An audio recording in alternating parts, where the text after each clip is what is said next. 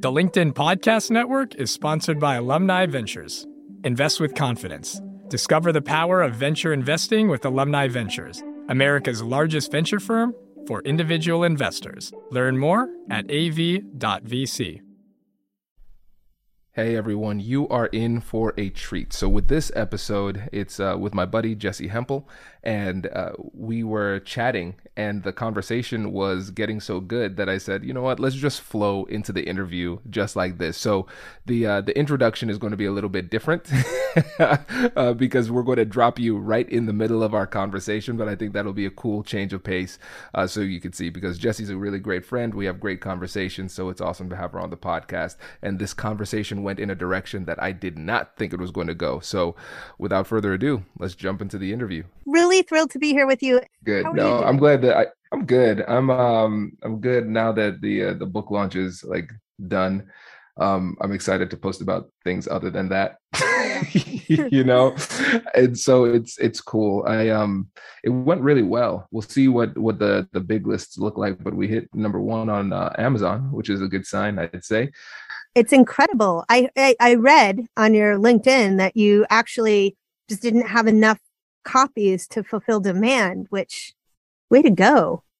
Thank you. It's great. Like now that the dust is settled, I have an opportunity to kind of sit back and appreciate it. And it's really exciting because when you're in the heat of the moment and everything like that, it's just like you're just reacting, just constantly reacting. So it's super exciting. And then next week's my birthday, so we have the most of the week cleared, I should say. Still have a presentation on Friday, but it'll be nice to. I actually, you know what's funny? As I said that, like the week cleared, I felt anxiety like in my stomach. I felt a pit in my stomach, and that tells me that my brain has been warped over the last year of just like constant just work and struggle. So I think this is the reset I need. Good on you for clearing the week. I bet it's massively uncomfortable, at least at first. Definitely is. I actually gave my team the ability to bench me when they think I need to be benched, because I'll never do it myself. I'll just keep on going. And so I told them, I was like, never tell me when you're going to do it. Just pick it down my calendar. You just clear it out, because I just live my days like day to day. I wake up, I look at my calendar, I say, oh, this is what I'm doing today. So I'll never know. So just don't tell me. So I'm excited to see those days pop up. Yeah. So cool. I'm pumped to focus on you in this book. How are things been going with it? I have so the truth is I have no idea. And I think with books, as I think you have some experience, it's kind of hard to tell beforehand. Like you can do all of the right things and then you let it go to the universe and you wait to see what happens, and people either step up and buy it or they step back and are less interested. And I'm at a good moment where it seems like there's just a ton of enthusiasm for it, which is, Kwame, I think it's because the topic and the idea speaks broadly to people in a way that I didn't expect. So, the book is called The Family Outing, and it is a memoir about really my entire family having the hardest conversations with each other you could possibly imagine having, coming out. But not everybody comes out as LGBTQIA+. I think I got all the acronyms in there. I come out as gay. I like to always note that I was the first one out of the closet in my family. My father comes out as gay, and the next person to come out is my mom, and she comes out as a survivor of a series of violent acts from her childhood that she had never dealt with, never addressed, never looked at, and suddenly did. And so she found the courage to do that. And then my sister was next. She came out as bisexual. And then my brother, who began his life assigned female, called us up and said, hey, y'all, by the way, from now on, I'm using the pronoun he. We were all like, what? And it's sort of at that point, we were sort of 5 years into the process of coming out. And I think we all thought, oh, like nothing will surprise us. We all have these like shifting natures and identities. And then along came my brother and totally surprised us. So this is the story of that. But it's so much more because that happened 20 years ago. And what I was curious about all of these years later is what did the process of coming out, of having those difficult internal conversations with ourselves, what did that allow us to become afterward? And my hypothesis, Kwame, is that when you do the difficult work of self-reflection, when you get real with yourself, and when you decide to live most authentically on your own, you also become stronger at having difficult conversations with other people. And as a result, your relationships with them grow stronger. So that was my hypothesis. And it played out in interesting ways. There was no happily ever after to the book, but it played out in interesting ways. Yeah, let's just roll from here. So tell the listeners about yourself and what you do. Okay, so I'm Jessie Hempel. I am a senior editor at large at LinkedIn. That's my title, but it hardly tells you anything about my work. I'm a writer. I've known that about myself since I was about 7 years old. And I am a podcast host. I host a podcast called Hello Monday. And broadly at LinkedIn, I am the editorial director of our podcast network. So I'm in the flow of thinking about media and what media is becoming. This is great. And listen, listeners, one of the things you'll realize about a lot of my friends is that they're humble. So I have to hype them up a little bit. Jessie, you said you're a podcaster almost as an aside, but can you tell the listeners about Hello Monday? Because it is a big deal. Well, thank you for saying that. Hello Monday is a show about the nature of work and specifically how work is changing. But I have this thought, Kwame, which is that it would be very straightforward to make a career show that has like helpful advice and tips. And we do a lot of that, right? Like if you want to think about how to get that next job or how to move ahead or what new skills to learn, it'd be good to listen to us. But where I think people need most support and where I think people find most community is in the conversation around how we as humans evolve. And work, of course, is a part of that because we spend probably 2/3 of our time on Earth engaged in work. Now, that's not true for everybody, right, Kwame? There are people who don't need to work for financial reasons. There are people who can't work for other reasons. But if you're a person who needs to pay your bills, and you live in North America, where most, not all of our listeners are, it's likely you're going to spend 2/3 of your life, including half of your waking hours, engaged in your work. And so it's my belief that your work has to matter, at least to you, that you have to understand its purpose, and that you have the opportunity to evolve as a human through working with other people and on your own. That's great. That is great. I am a fan of the show. You do a great job with it. And for LinkedIn's first foray into the podcasting, I think that's a pretty solid way to start for the platform for everybody. So it's really exciting. So listeners, we'll put links in the description of the episode to Hello Monday. And of course, we get famous guests. We really do. Like we had Seth Meyers on the show. Oh, wow. We had the actress Laura Linney on the show. We had the CEO Satya Nadella on the show. We had the famous negotiator Kwame Christian on the show. And weirdly, that episode way overperformed. It continues to be one that people just keep coming back for. So, we get big names. I appreciate it. That's funny. That is funny. Whenever somebody says things like this, I send it to Whitney. I'm like, see, Whitney, somebody cares. So yes, this is great. So yeah, let's talk about the book. So it's really fascinating. And as soon as I saw the book coming out, I said, I need to have you on the show to talk about this, and it's funny as I'm hearing myself speak, I said the book coming out, that's right. It's so funny that takes on so many connotations here in this conversation.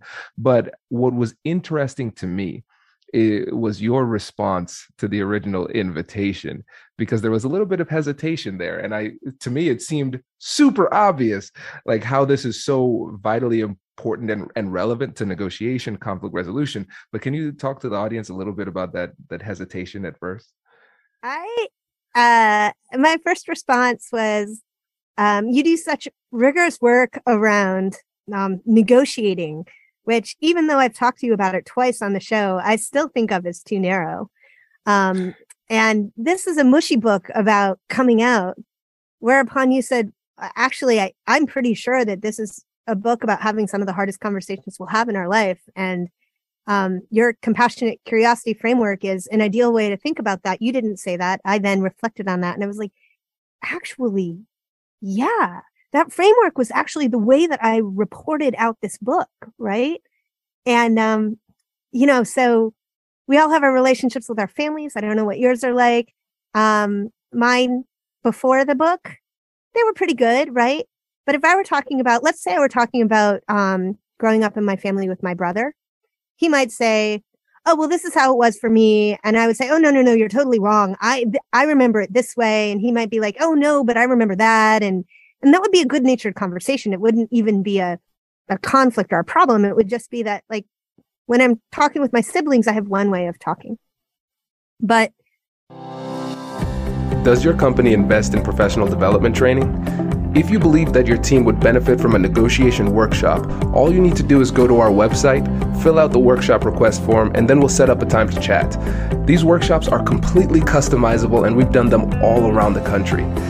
Negotiation and conflict resolution skills are beneficial across all professions, but they're especially useful in procurement, purchasing, sales, sourcing, and contract management. Our calendar is filling up quickly, and we even have some workshops scheduled for next year. If you think you might want one, I'd suggest reaching out soon so you don't miss out. Check out the link in the description to learn more, and we will be right back after this. Hey, I'm Michael Kovnat, host of The Next Big Idea Daily. The show is a masterclass in better living from some of the smartest writers around. Every morning, Monday through Friday, we'll serve up a quick 10-minute lesson on how to strengthen your relationships, supercharge your creativity, boost your productivity, and more. Follow The Next Big Idea Daily wherever you get your podcasts. Hi, I'm Tomer Cohen, LinkedIn's Chief Product Officer. On my podcast, Building One, we dive deep into what it takes to build great products. Recently, we had Zach Perret, the CEO of Plaid, and he shared about his struggles building a financial app for consumers and how he was able to turn it all around with a critical pivot. Take a listen. I personally couldn't resonate as much with the consumer set that we were trying to reach.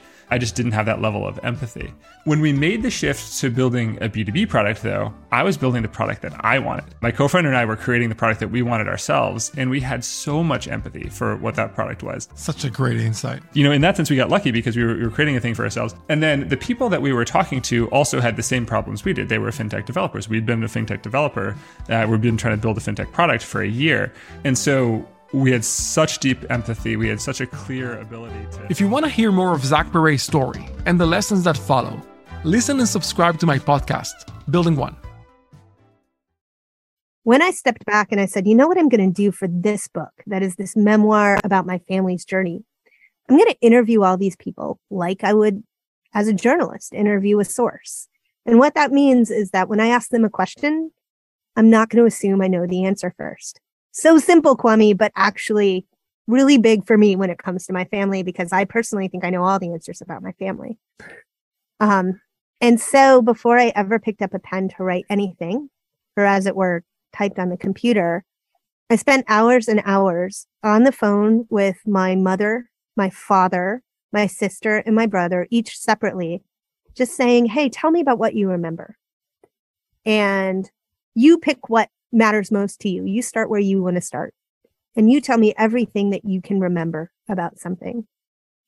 And when I was not ready to jump in, but instead was willing to allow the entire answer to unfold, I heard it totally differently. And it really shifted the way that I understood their histories, but way more important, it shifted the nature of our relationships with each other now, so that we can be closer.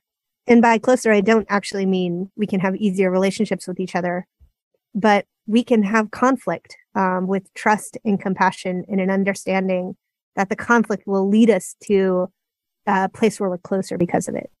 Absolutely. This is great, because I find it really interesting that you said you interviewed them as a journalist. And what this tells me, and I've seen this in other people as well, is that when we're having a difficult conversation, if we step in as ourselves, there are going to be different reasons why we struggle.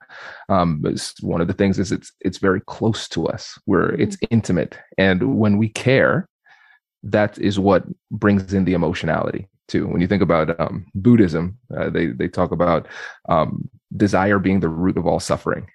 Right. And so when you want something, you want an outcome, you want change, you want something like that, and you're not getting it, and you're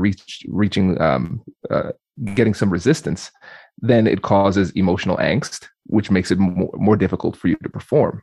And so you didn't interview them as Jesse, member of the family. You interviewed them as Jesse, the journalist, a different aspect of your personality, which is still authentic.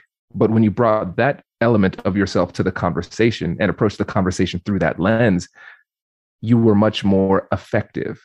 So can you tell us a little bit about that identity shift and how it impacted the way that you navigated the conversation? I love that you asked about that. And I believe we all can have a journalist that we bring to the table when we need an inner journalist to step up to the table. I trained to be a journalist. I practiced journalism for 20 years at Time Magazine, and then Business Week, and then Fortune, and then Wired. And when you train to be a journalist, when I did and still today, one of the most central things you learn is the importance of going into an interaction with somebody without assuming that you know the story, right? The mistake that novice journalists will make is they'll go in and they'll say, oh, the house is on fire. This is a story about the house on fire. I can see the house on fire. They run in and they talk to a lot of people about the house that's burning down in front of them. And then they leave and they write the story. But it could be that the house on fire is simply a symptom of a larger issue. Let's say, maybe the story is, I'm reaching for this one. I don't want to make you have to edit the tape here, but maybe the story is about a family that had way too many people living in it because housing code was really off, and that family lost several members of their family, and the fire actually was started because the structure was unsafe. If you as a journalist, you run into that situation and you ask almost only the obvious question with the assumption underneath what you're doing, you walk away without the more important story. All that is to say that when you train, you learn to go in and assume you know nothing at all. And the better you are at this, the richer your story will get over time. It requires a level of patience. That is hard. It also requires you to check the ego, which is really hard. And this becomes harder with people that you know better. So in my case, with my family, I'll give you an example. There's a chapter in the book in which my sister and I go on a road trip. I'm 24 at the time. She's 21. I remember this road trip. It was a ton of fun. We drive across the country. And I know that my sister was really angry at me during that time. I don't exactly know why, but I figure she really didn't deserve to be angry at me. That is my assumption going into this story. So I interview her about this road trip. And I also know that at the beginning of the road trip, we were having this huge fight. I don't even remember what the fight is about. Don't even remember at all.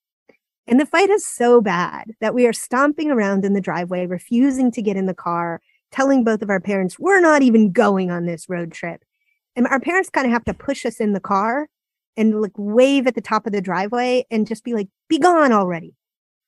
So my sister and I talk through this road trip, which is mostly her telling me everything she remembers about it. She remembers lots of fun points. But one thing I keep hearing her say is, I remember, Jesse, that you planned X, Y. I remember that you planned that we would visit our cousins. And then I remember, Jesse, you planned we would go to Montana and go to Glacier National Park. And then, Jesse, you planned this boat ride that we did. And then, Jesse, you planned to visit your friend in Oregon. And as she said it, I thought, oh, wow, I did do a lot of the planning. Wow, I did a lot of the planning. Oh, yeah, that's because I'm good at planning. And she keeps talking. And I was like, sis, is there anything else you want to tell me about this? I think I've got it all. I think I know everything you said, but is there anything else you want to tell me? And she said, yeah, I remember that road trip was hard because you did all of the planning in our life. And I said, oh yeah, I guess I did. And I said, and you remember that fight we had at the beginning? I don't even remember what that fight was about. And she said, oh, I remember what that fight was about. That was a fight in which I was telling you, hey, you're controlling, and you couldn't hear me. And after listening to my sister tell the story for 2 hours, I heard her for the first time in the 40 plus years we've been alive, tell me, hey, you're being controlling. And I was able to hear and see, oh yeah, I am being controlling. And it led to this huge, profound shift. It's a good chapter in the book. It's worth reading. It's like a fun chapter to read. But way more important than that, it led to this profound shift in our personal relationship where I could let go of the reins a little bit and give her a lot more space to bring her fuller self to our relationship. Oh, there is so much in here. Because at the beginning you said, in order to do this effectively, in order to essentially interview like a journalist, you have to have patience and you need to check the ego. And then you told this incredible story about you and your sister. And what's interesting too is because I think when people listen to the podcast, they think about negotiation, conflict resolution. They think it's something that they do to other people. So I am persuading you. You are the only person in this interaction that needs to change. But in order to have a truly transformative interaction, you need to be open to transforming as well. And in order to do that, we have to check the ego. And this was one of those times where you were able to do that. And you were able to do it in a way that you weren't able to do before, right? So we've talked about the benefit of shifting your identity, going into this conversation to think as a journalist. And part of that is checking the ego. And we know it's tough. And I know people have talked about, hey, you have to check your ego. That's something we say a lot, but it's very difficult to do. So how were you able to do it that time? Distance helped a lot, but also I never thought, oh, I need to check my ego. I thought, oh, I need to just remove myself. I need to park like Jessi Hempel over here and be the journalist. That's actually a tool that I can bring into any personal relationship. I mean, Kwame, if you and I had a disagreement, I think it would actually help me a good deal to say, okay, I'm going to bring Jessi the journalist in here for a few minutes and let Jessi the journalist drive and listen. Because really untangling that knot is just listening long enough, like making enough space for somebody to find all of the words they have to say. And you can't out of a desire for efficiency shortchange that part of the process. But then the other thing that I think, and this comes back, I think, to your framework as well, you get to the joint problem solving piece of the work that you have to do together, finally. And what I think I have learned is that much of the problem solving actually happens in the listening aspect in a conflict. That my sister wanted to be heard. And once I had heard her out, it was like the nut of that anger dissolved.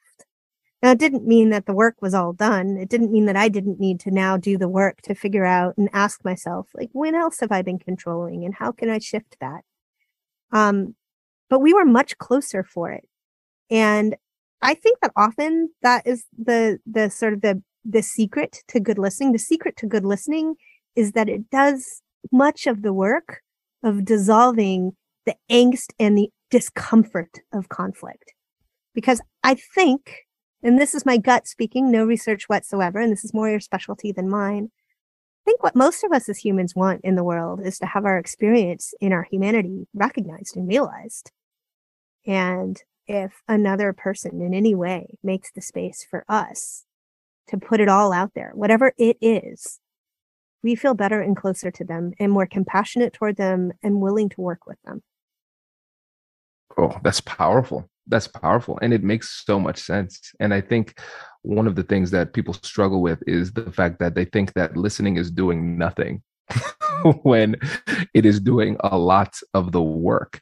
And if you're willing to let go, then the conversation becomes easier in the sense that you accept that this tool of listening can do some of the work that you would want to do with your words. And a lot of times the words take us in the wrong direction. Sometimes the right thing to say, the best thing to say is nothing, and then just give them the space. But again, that's very challenging to do because there's that inner voice in your head that says, say this, say that. No, they're wrong here. Counter this point now. Those type of things. But again, it goes back to what you said about patience, just giving them the space to sit back and listen and be heard. And, also for this project, I taped all of our conversations. And so I'd have the conversation. And then later on, I would listen to it. I'd take a walk and I'd listen to it again. And there is an art and a craft to deep listening. I learned how much I missed the first time around, even when I was focused on it.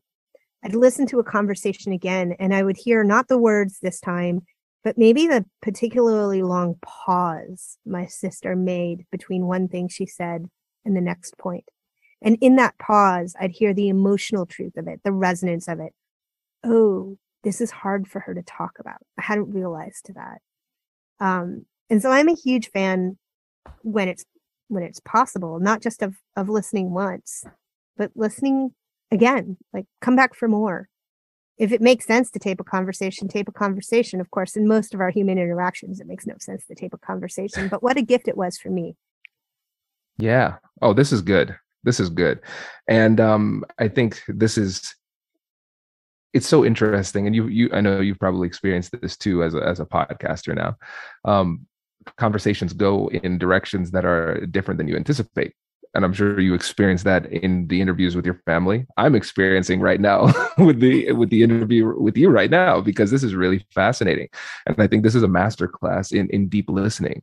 And you've operationalized checking the ego in a way that nobody else has on the show, because really, in order to do that, you're not saying to yourself, hey, ego, get in check. That's just not how egos work. Doesn't usually work that way. But what you're able to do is you're able to start from the right mindset, and the right behaviors flow naturally from the right mindset. So yes, we've covered some really important skills, but really it all flowed from the mindset. And I'd like to go deeper into these conversations too, if you don't mind. Sure. What were some of the biggest surprises that you had when you were having these conversations with your family? Well, here's a big one.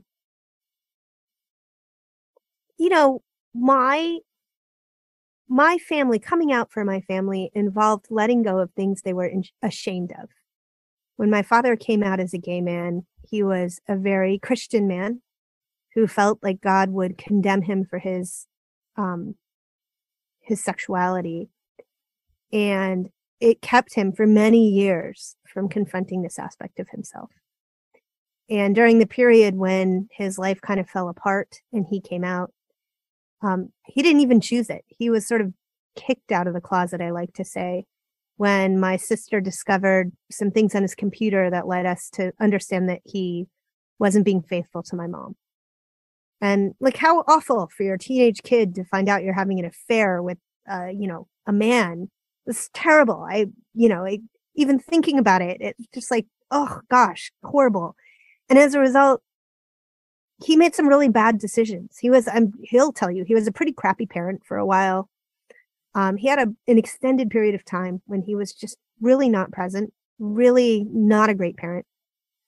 So now fast forward to all these years later, and I say to him, hey, Dad, I really like writing. I'd like to write a book. In the book, I'd like to tell all of your secrets, and I'd like to describe what kind of parent you were. How do you feel about that? Are you game?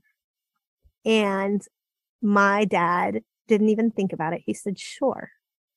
And this comes back to the surprise that I take away from this book, which is, I didn't say, let me just tell my story and you're going to be a character in it. I said, hey, I want to co-create this. I want to do this with you.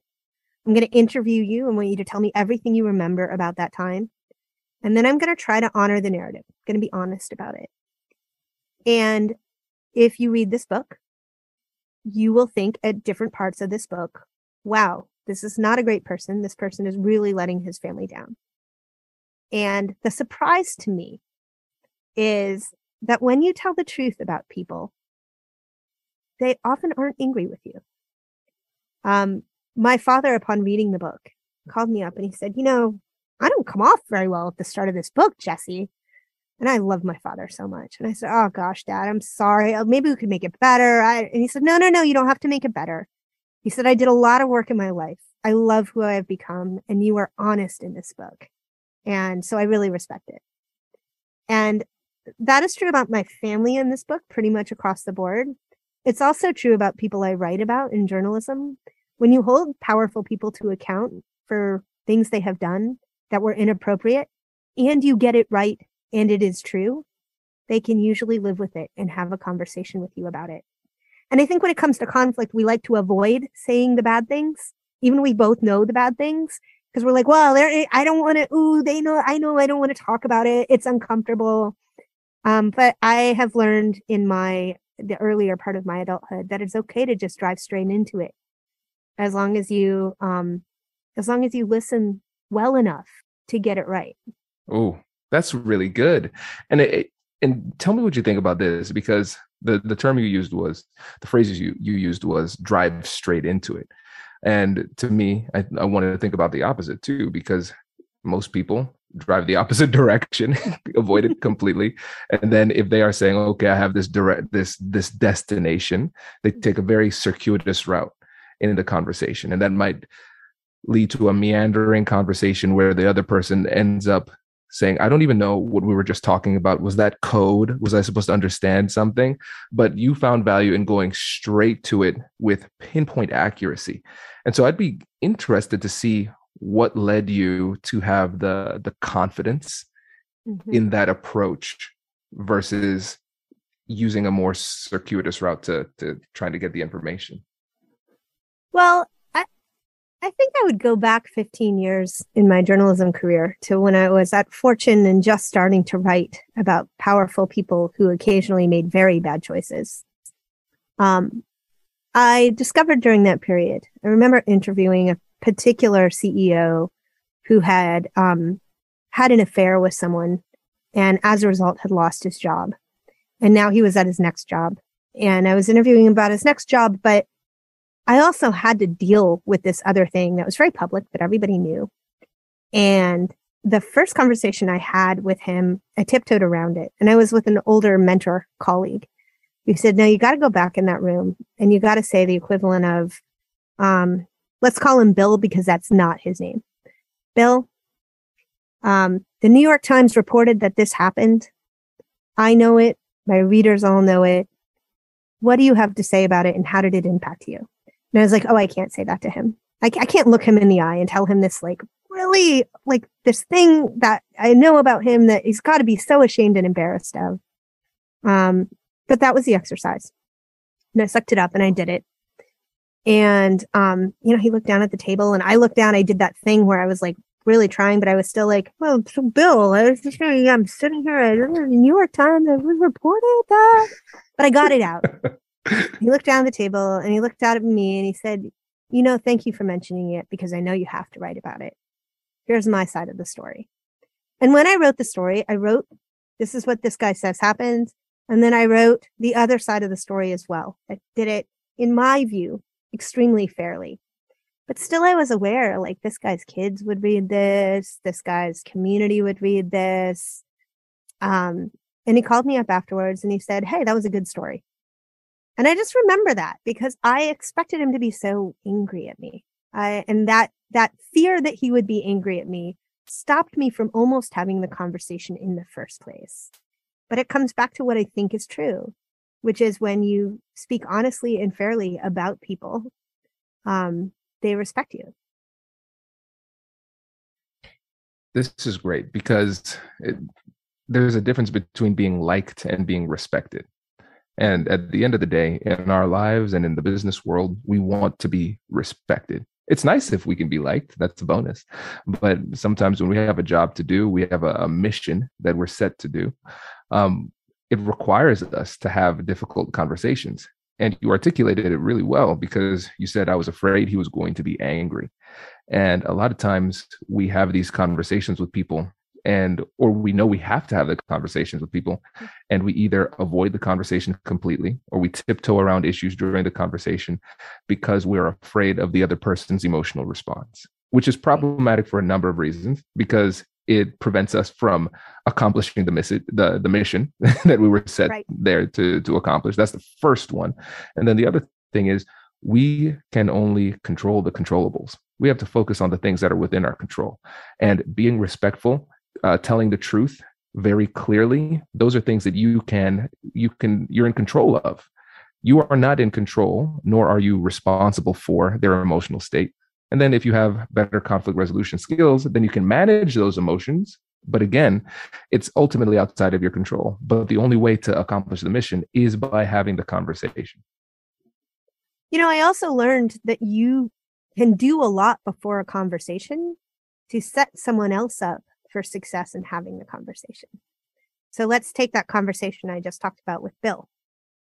I knew I was going to have to talk to him about this thing that had happened, this affair that he had had. I was going to have an in-person conversation with him. 3 days before the in-person conversation with him, I sent him an email saying, here is a thing that I'm going to talk to you about.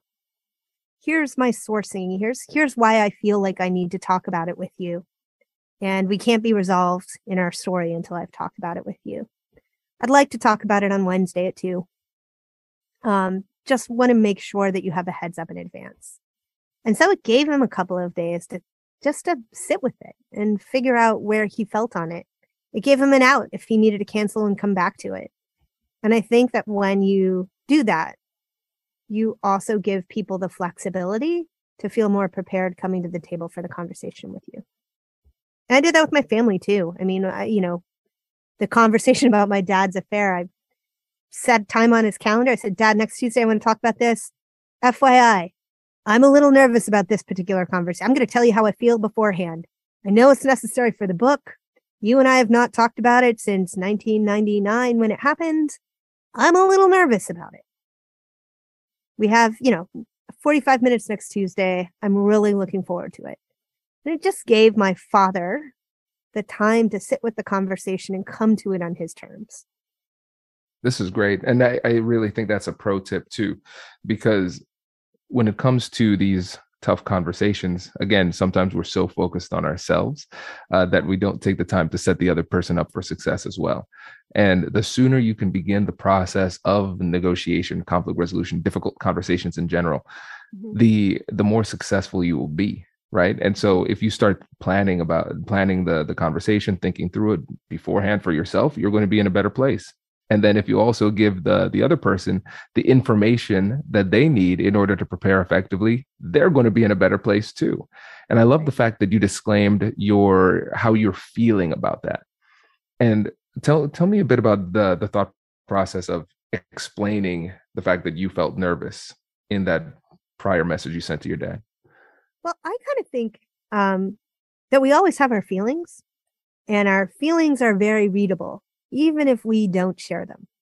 If I'm really nervous in my conversation with Kwame with you, and I haven't told you that before we begin, I might talk really fast. I might talk around things for the first few minutes. I might look at my hands a lot. I might look down a lot. You're going to know that I'm nervous, even if I haven't told you. But if I start by level setting and saying, hey, I'm coming to this conversation this way. Here's how I'm feeling. It's going to erase those physical tics, and it's going to allow us to find common ground quicker. It's also like a mark of your own vulnerability. And if you're asking somebody to be vulnerable, and you always are when you're asking them to tell you the truth about any single thing, they are going to have a better time doing it if they see it modeled, if they see that you're doing it too. Yeah, I agree completely. And it's essentially conversational leadership, because we're saying, hey, in this conversation, it would be valuable to be vulnerable. Let me show you what vulnerability looks like. This is how we do it. And it also makes it more likely for you to be understood, because people can read emotions, but they might not always understand where the emotion is coming from and what the particular emotion might be. And so the body language and mannerisms that you described, it could be read as nervousness, but then somebody else could read it as shifty. Is Jesse hiding something from me? I don't know. And now they're off. They're not in the moment. They're feeling a little bit less safe because they see something is happening with you, but they don't understand what it is. And so I think about it almost kind of like marketing too. You're letting the person know, hey, this is how I'm feeling. So if you see something, this is what it is. I don't want your mind to race to like darker places. This is what I'm feeling and why. There are two things that I think of as techniques in conversation that serve me well. One is when I am feeling a little bit nervous, my tendency is to want to fill the space. But I know that the most effective thing to do is to shut up. People are very uncomfortable with silence. And if you let silence hang, and it's a great test, you should try it. You should just try it with anybody that you're speaking to. If you let the silence hang, the other person will speak up to fill the silence because the silence is that uncomfortable, and you will learn something. And I also think that we can take sort of a subtle energetic control of a conversation simply by slowing down, by how we sit, how we breathe a little bit slower. And what'll happen without even realizing it, your conversational partner will also start breathing a little slower. There are subtle ways to bring you back to a point of togetherness. And that's the point, right? Like, we actually are always mirroring each other's energy. And so if I start talking really fast, you're going to meet me there, or else you're going to slow me down by taking your conversation to a slower cadence.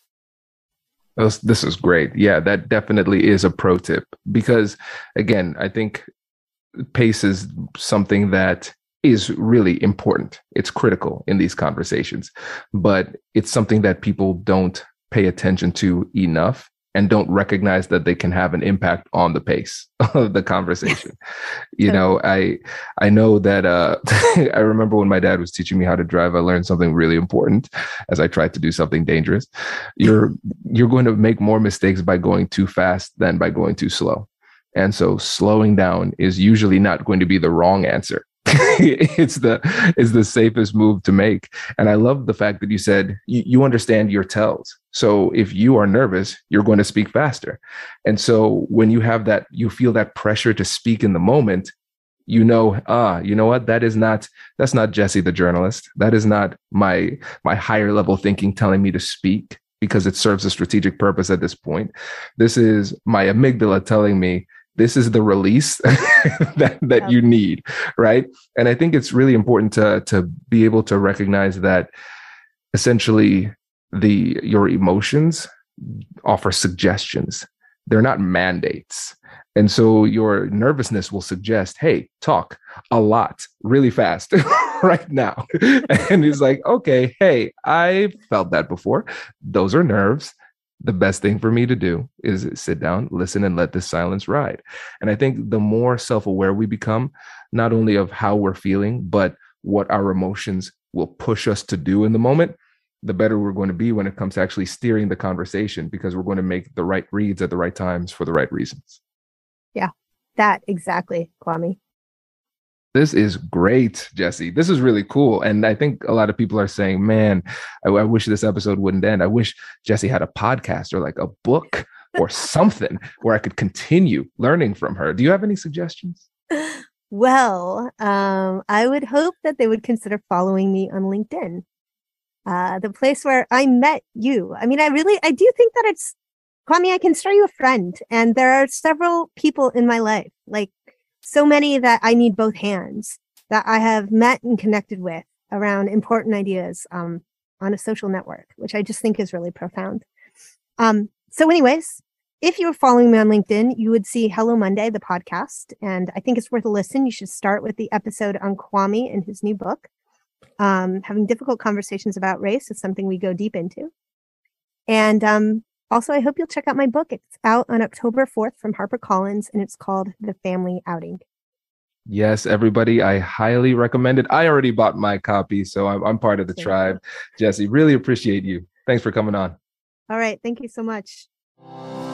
Congratulations! You've just joined an elite club. By listening to a full episode, you're now officially on the Negotiate Anything team. So welcome aboard. What most team members do is they subscribe to the podcast because that allows them to automatically get the latest episodes of the show. The best things in life lie on the other side of difficult conversations. Keep learning, keep practicing, and keep getting better. Your relationships will improve, your career will soar, and you'll have the confidence you need to get the most out of these crucial conversations. Again, thank you for joining the team. We're excited to have you, and I will see you in the next episode. I'll catch you later.